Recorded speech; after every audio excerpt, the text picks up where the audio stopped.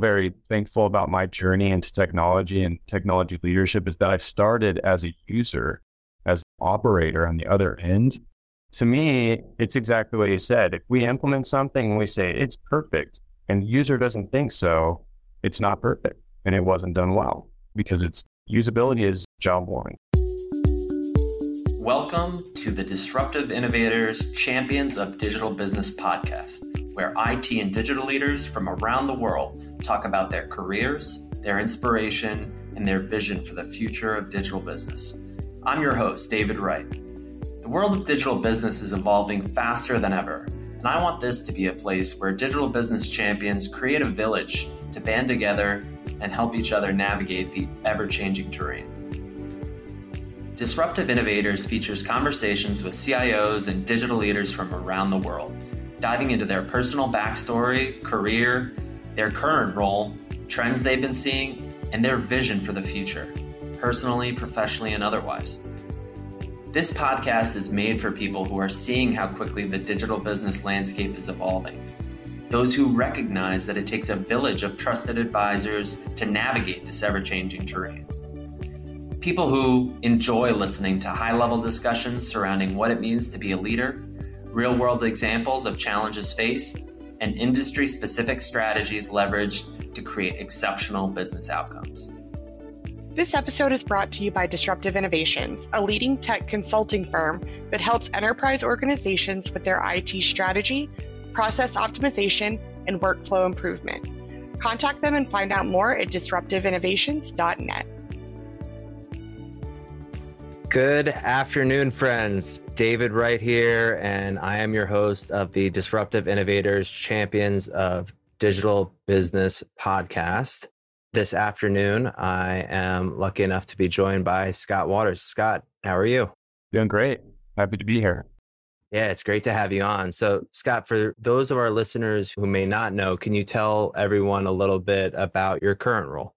Happy to. I'm the Chief Information and Technology Officer for Overlake Medical Center in Bellevue, Washington.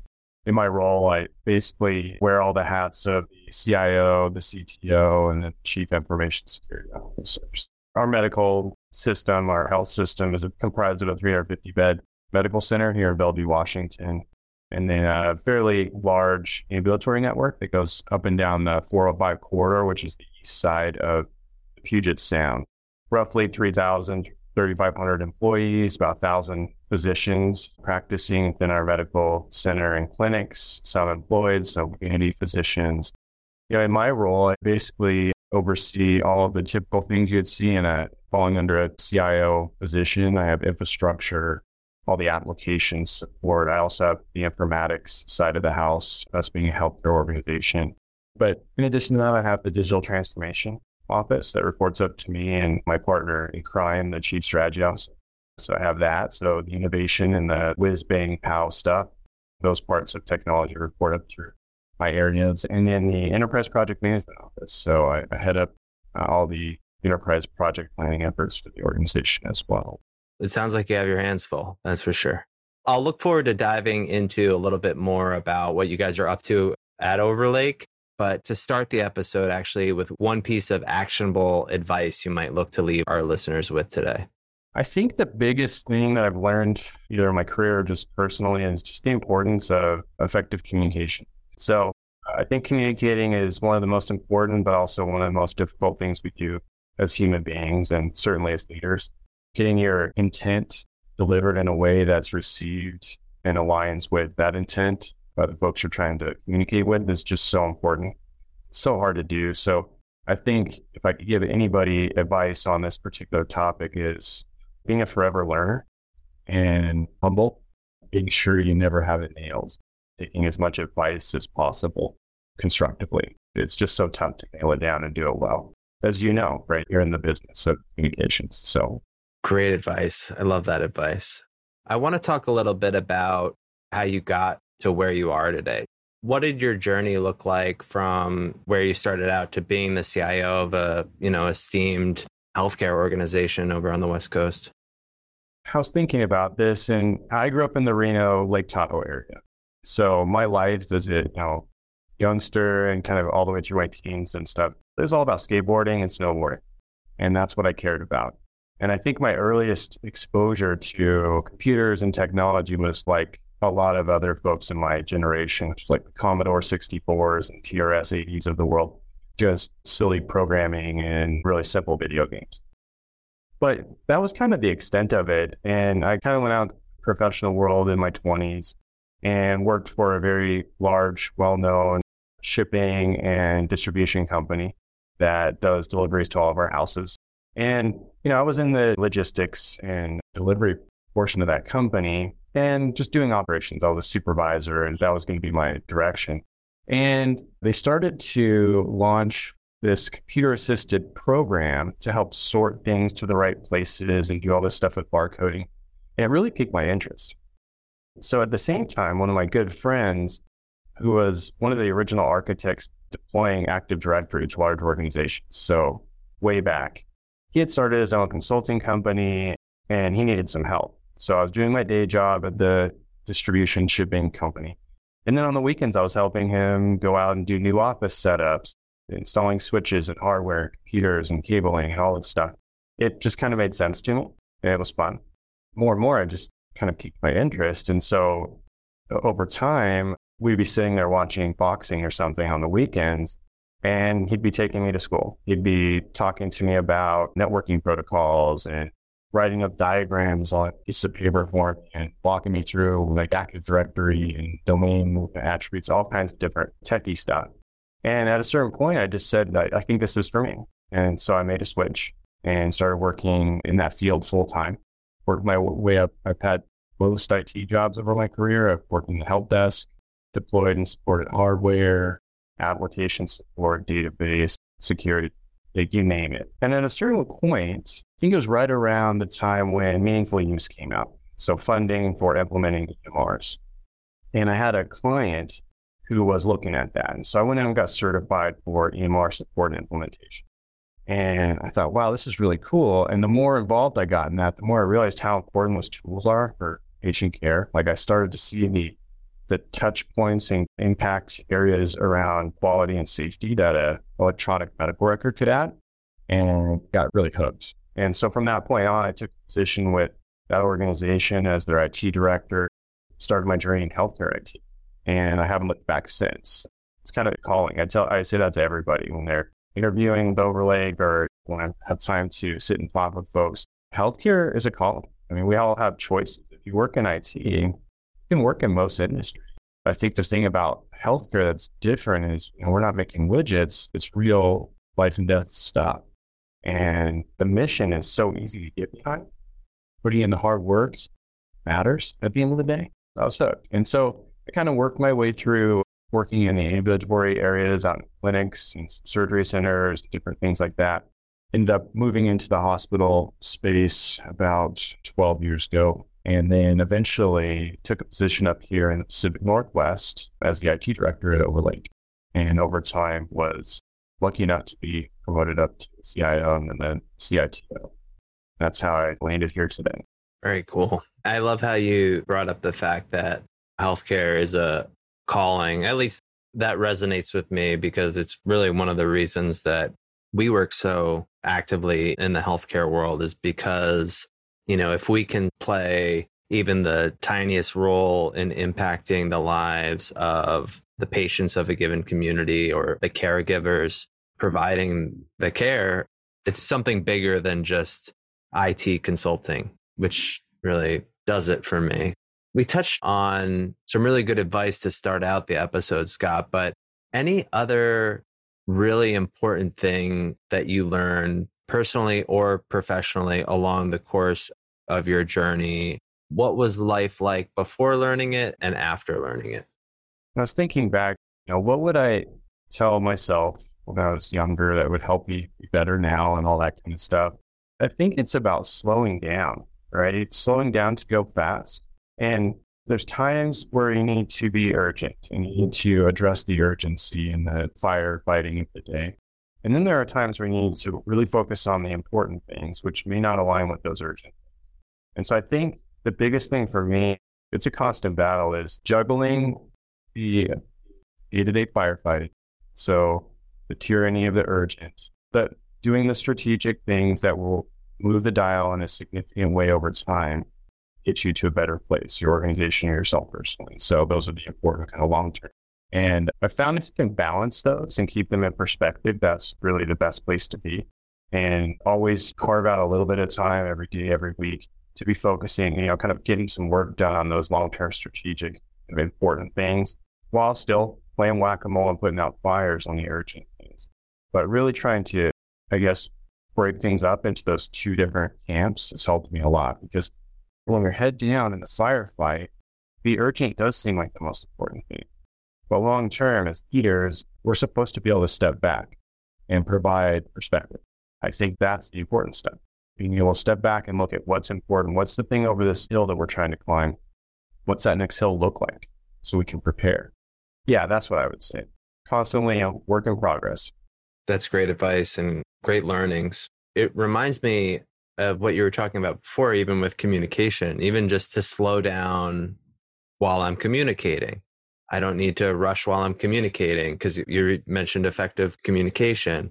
In addition to that, also just, I don't need to react in a given moment necessarily. Like you said, something's urgent and we need to act immediately. Like, of course, but oftentimes there will be things that happen where I think an urgent response, or rather it's my natural reaction to want to respond urgently, when that might not be the best thing. So slowing down allows me, a beat to say, okay, what's the next right action? I might not even know. And putting some distance between myself and what happened, the answers could come. Also, having my sounding board, around me, that can also help. But if I would have just acted immediately and not slowed down, that could have never happened. Good reminder for me personally. A little self-awareness goes a long way, right? You should become as aware of your reflexive tendencies as possible. If you're a person that reacts quickly, that's probably a good sign that you should slow down and take a beat. Like you said, surround yourself with people that have different sensibilities. What about a time that you had a really challenging moment, again, personally or professionally, or a time that you failed, but that you took a really significant learning from that instance? Unfortunately, I have a lot of those examples. I think when you work we all do. When you work in IT long enough, most projects have some element of that, regardless of the complexity, right? It's people, process, and the technology, and any one of those things can break down or alter it. I would probably say the thing that pops out first, in my mind when you ask me that is, I remember first hospital I worked for, I was brought into my first board meeting as kind of the IT expert. I was an IT director at the time. And to speak about some cybersecurity issues and concerns. And my boss, who was brilliant at board interaction and kind of that professional communications in that setting, had prepped me really well, because she wanted it to go really well, obviously. So I went into the meeting, and I think one of my strengths and one of my weaknesses is that I usually think pretty well on my feet, which can be a strength, but in this case, it was a weakness. So I was in this board meeting, and I was doing my presentation, and she kept saying beforehand, stick to the script, stick to the script. So I did pretty well until it came to a big open Q&A session for the board members to ask me questions. And I was fairly candid in a lot of my responses, maybe in some cases a little overconfident in our ability to deliver what was being asked in the timeline that they were asking. So I actually committed to getting some things done. And in that setting and I wasn't looking at my boss at the time in the meeting, she was kind of going, nope, don't do that. And I just kept plowing forward. And I remember pulling out of that meeting, and she said, you did a great job, but you might have really put us in a bad position there. Because what you don't know is that the funding for the thing that they're asking for that you think we had just got pulled. And so now we have to go back in next month and explain why you're not going to be able to deliver that. So I guess it was a big failure from my perspective. I felt horrible, but an opportunity to learn about setting realistic expectations and not kind of being a little more humble and a little less confident in the ability to knock it out of the park every time and exceed all those expectations that make all of us feel really good, right? feels great to say, I'm your guy. I'll get it done. David, you need this done. I got it. I'll get it done for you next week. Being a little more thoughtful, reconfirming offline, and then giving something realistic as far as a deadline that I could. Yeah. That humility for me has only came with lots of failures and lots of time. And even then it's a practice for sure. So that's a good one. So Scott, I want to get into your current role. And before we do, wanted to ask about one of your top books that either that you've been reading fairly recently or all time, whatever you'd prefer. All time is tough, man. I'm sure you every time you ask that question. I'm generally listening to an audiobook and reading a physical book at the same time. I find obviously getting something different out of each kind of media. And then I throw in podcasts constantly. So I'm a really avid podcast listener. I'd say in fiction, I'm trying to be a better fiction reader. Historically, I've always read nonfiction. My daughters and my wife have really gotten me into fiction the last couple of years. I read a really fun, interesting book called The Library at Mount Char by Scott Hawkins. It's a fiction fantasy type of book. It was fun. And then I always try to kind of balance that with something more professional leaning, or maybe an autobiography or biography. I like those. I'm listening to Range right now, which is by David Epstein.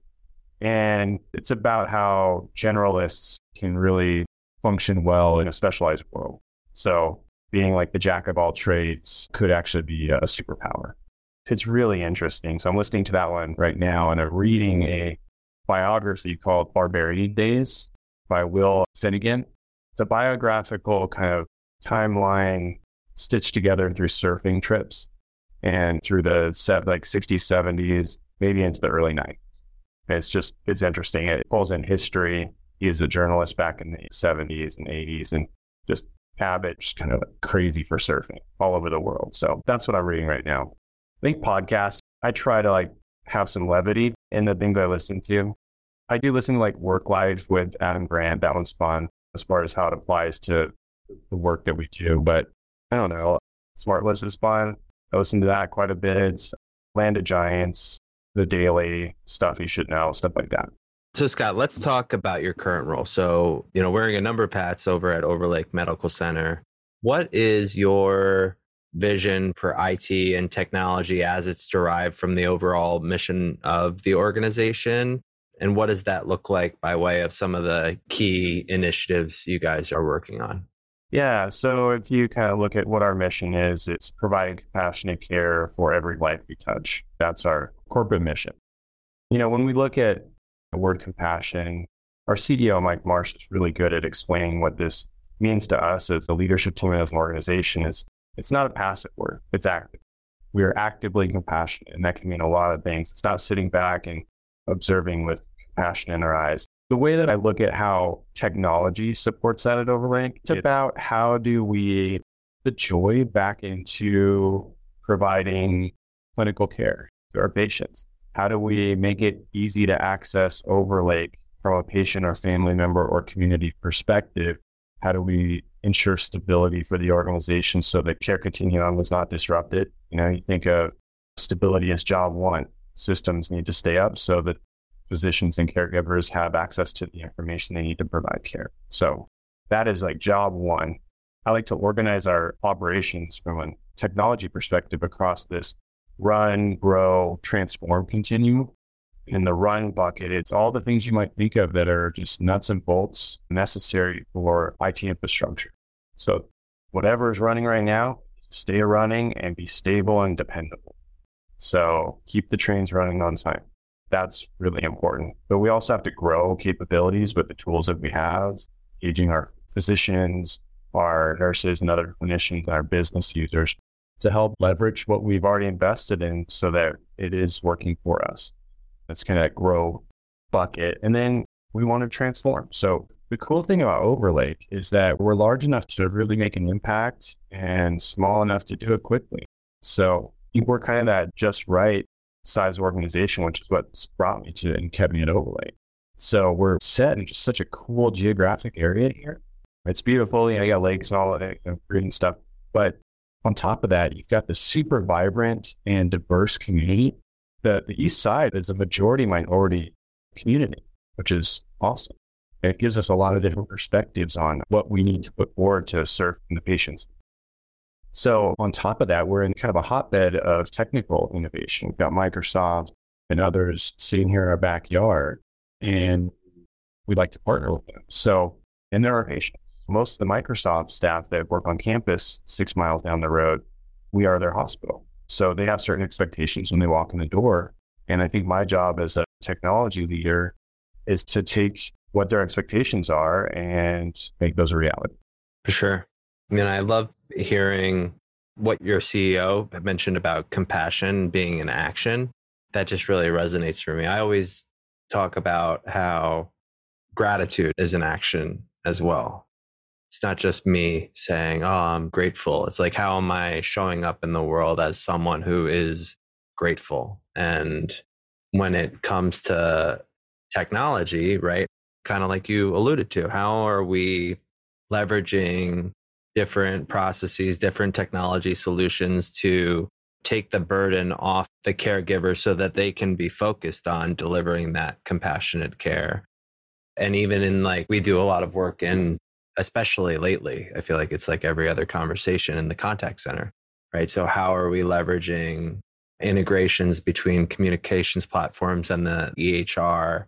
And how are we leveraging front-end AI? How are we leveraging automation so that we can verify that patient prior to them reaching that individual, pop up their last procedure, and then when the agent gets on and the person's already verified, they can say, Scott, I see you broke your leg 2 weeks ago. How are you feeling? As opposed to that name, date of birth, that whole thing. So it's very cool. The last thing I'll say is I also love run, grow, transform. I'm going to steal that from you because I'm guilty of always talking about crawl, walk, run, but I prefer run, grow, transform. I like that one. So what are some of the key initiatives you guys are focused on today, Scott? We're doing all run, grow, transform structure. We're doing all the normal things that I think healthcare organizations are doing right now as far as trying to migrate different loads and platforms out to cloud. So we're on that journey. We're also super focused on cybersecurity. We're still doing preventative kind of things, stopping malware and ransomware attacks, all the bad stuff. But I think that, we're really starting to shift our posture and our attitude towards more of a resiliency approach, knowing bad things will happen. So I think that's been a journey that we've been working on in earnest this year, and a little bit of last year. So, and that's kind of an iterative, never-ending battle there. I think the biggest things that we've been focusing on really this last year and what I see us doing into the next fiscal year is around digital transformation. I'm sure every healthcare leader you bring on is going to say that. But for Overlake, it's partly practical and partly aspirational and whiz-bang pow into the future stuff. So we basically broken our digital transformation program and plans into 3 or 4 different focus areas. One is around financial sustainability for the organization. So how do we leverage, on the payer side, they're using artificial intelligence, machine learning, all the newer technologies to make sure that claims that are sent over are clean and appropriate, and then they automatically deny them back to the healthcare organization, right? On the hospital side, how can we make sure that we're sending the most clean, accurate coding and data over so we get paid for what we do? So rule number 1, get paid for what you do. We're doing a lot of work around optimization within our EHR related to rev cycle processes, and that's around real-time eligibilities, real-time authorizations, computer-aided coding. So that's a little bit of the whiz-bang pow stuff. Can we have machines do some things that people normally do and let our people focus on more complex and creative things, right? So we're doing that, financial sustainability. And then we're looking at consumer expectations and experience.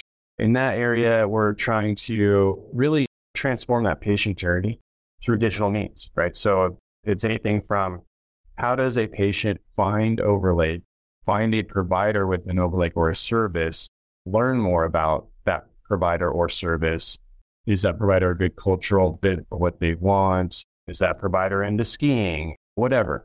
To find a provider that fits the wants and needs of the patient, and then help them get access to care where, when, and how they want it, right? Whether it's asynchronous, if it's virtual kind of video visit type of scenarios, or in person, make that as frictionless as possible. So that's a big piece.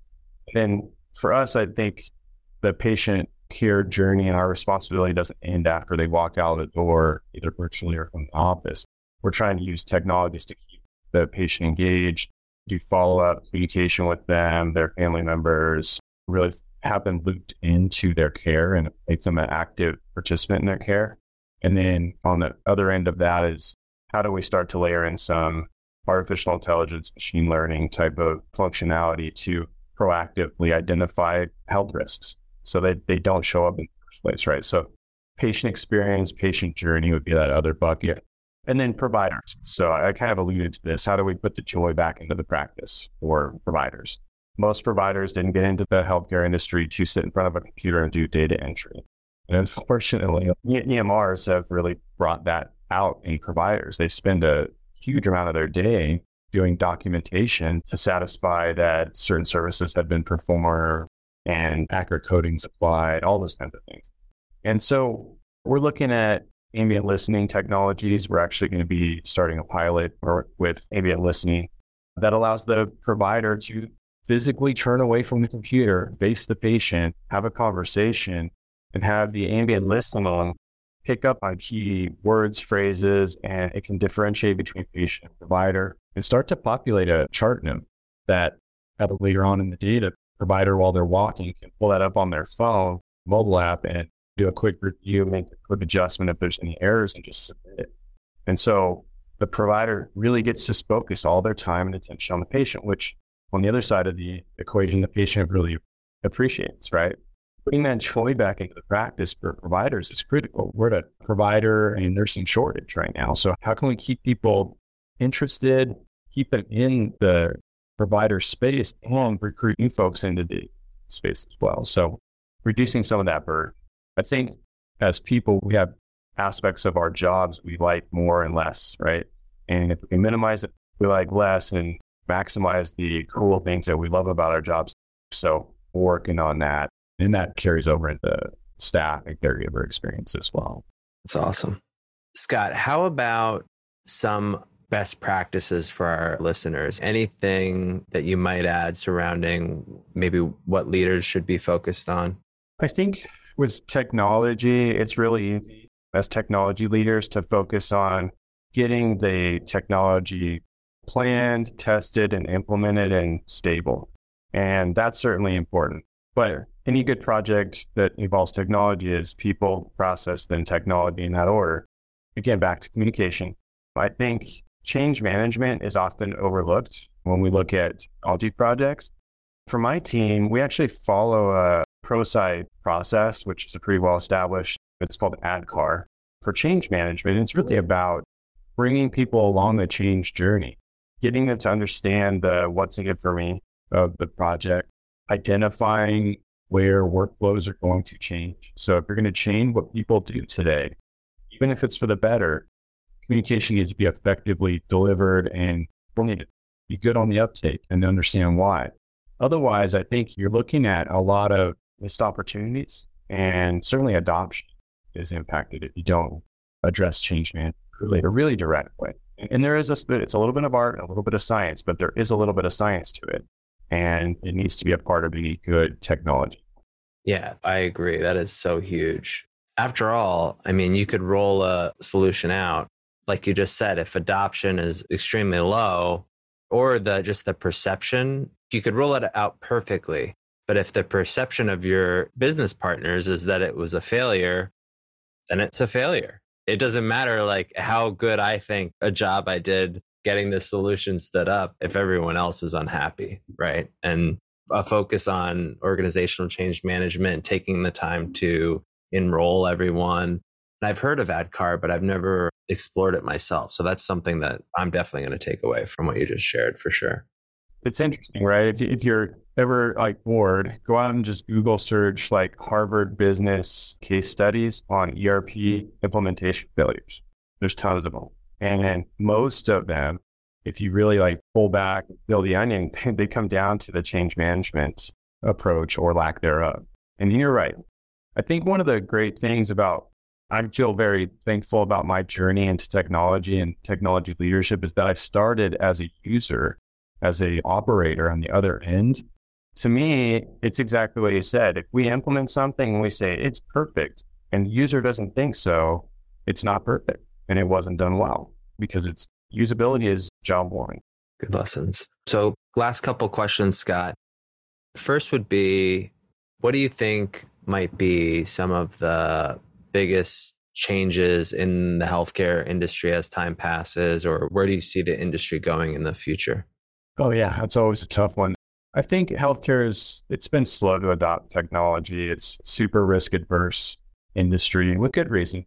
I think that's changing. The pandemic kind of threw that on its head a little bit and opened up the door. Concept of one-way, two-way doors. Healthcare, we've always looked at everything as high risk and it's a one-way door. Once we walk through it, we can't pull back a decision.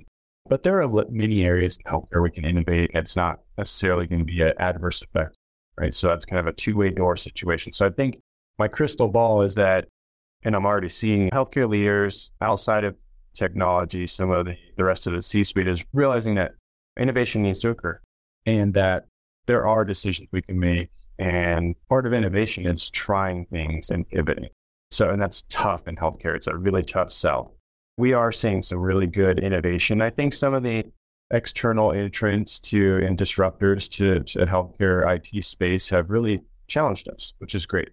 I think I'm seeing the pendulum start to swing there. I think the pendulum will continue to swing further out towards trying to leverage as much of artificial intelligence, ambient everything, virtual assistants, and all that kind of stuff to help to lessen the burden for the providers and for the folks doing the work on the front lines. I do think the pendulum is going to swing back to the middle a little bit because healthcare is a people-first business, so we're in the business of people. I like to look at Overlake and our aspirations is to provide this, we call it a hyper-personalized care experience. It's like this blend of technology, and we want to meet the expectations of the Amazons of the world in a healthcare setting without losing that secret sauce, which is your relationship with your provider. So I think the pendulum is going to continue to swing further and further over into utilizing more and more technology to make us better, faster, stronger. But I do think it's going to come back to the middle a little bit and make sure we don't lose too much of that personalized touch, which can be done with technology. It has to be done well, though. That makes sense. Very cool. So Scott, final question would be, if you could go back 5, 10, or even 15 years in time, what advice would you give your younger self? I think just slow down. I was really ambitious and trying to just absorb as much information as quickly as possible once I got bit with the technology bug, and it was all good. But I think I would tell myself, slow down, you'll get there soon enough. It's off in the future. Lots to learn, but just enjoy it. This is a blessing. As cliched as it sounds, the journey is what it's all about. Great way to end. So Scott, thank you so much. It was an absolute pleasure having you on. My pleasure as well, David. Thank you. Yeah. And to our listeners, thank you for tuning in, and we will catch you all next week. Thank you for listening to the Disruptive Innovators Champions of Digital Business podcast. If you enjoyed this episode, please leave a 5-star review and subscribe to enjoy future episodes. This episode is brought to you by Disruptive Innovations, a leading tech consulting firm that helps enterprise organizations with their IT strategy, process optimization, and workflow improvement. Contact them and find out more at disruptiveinnovations.net.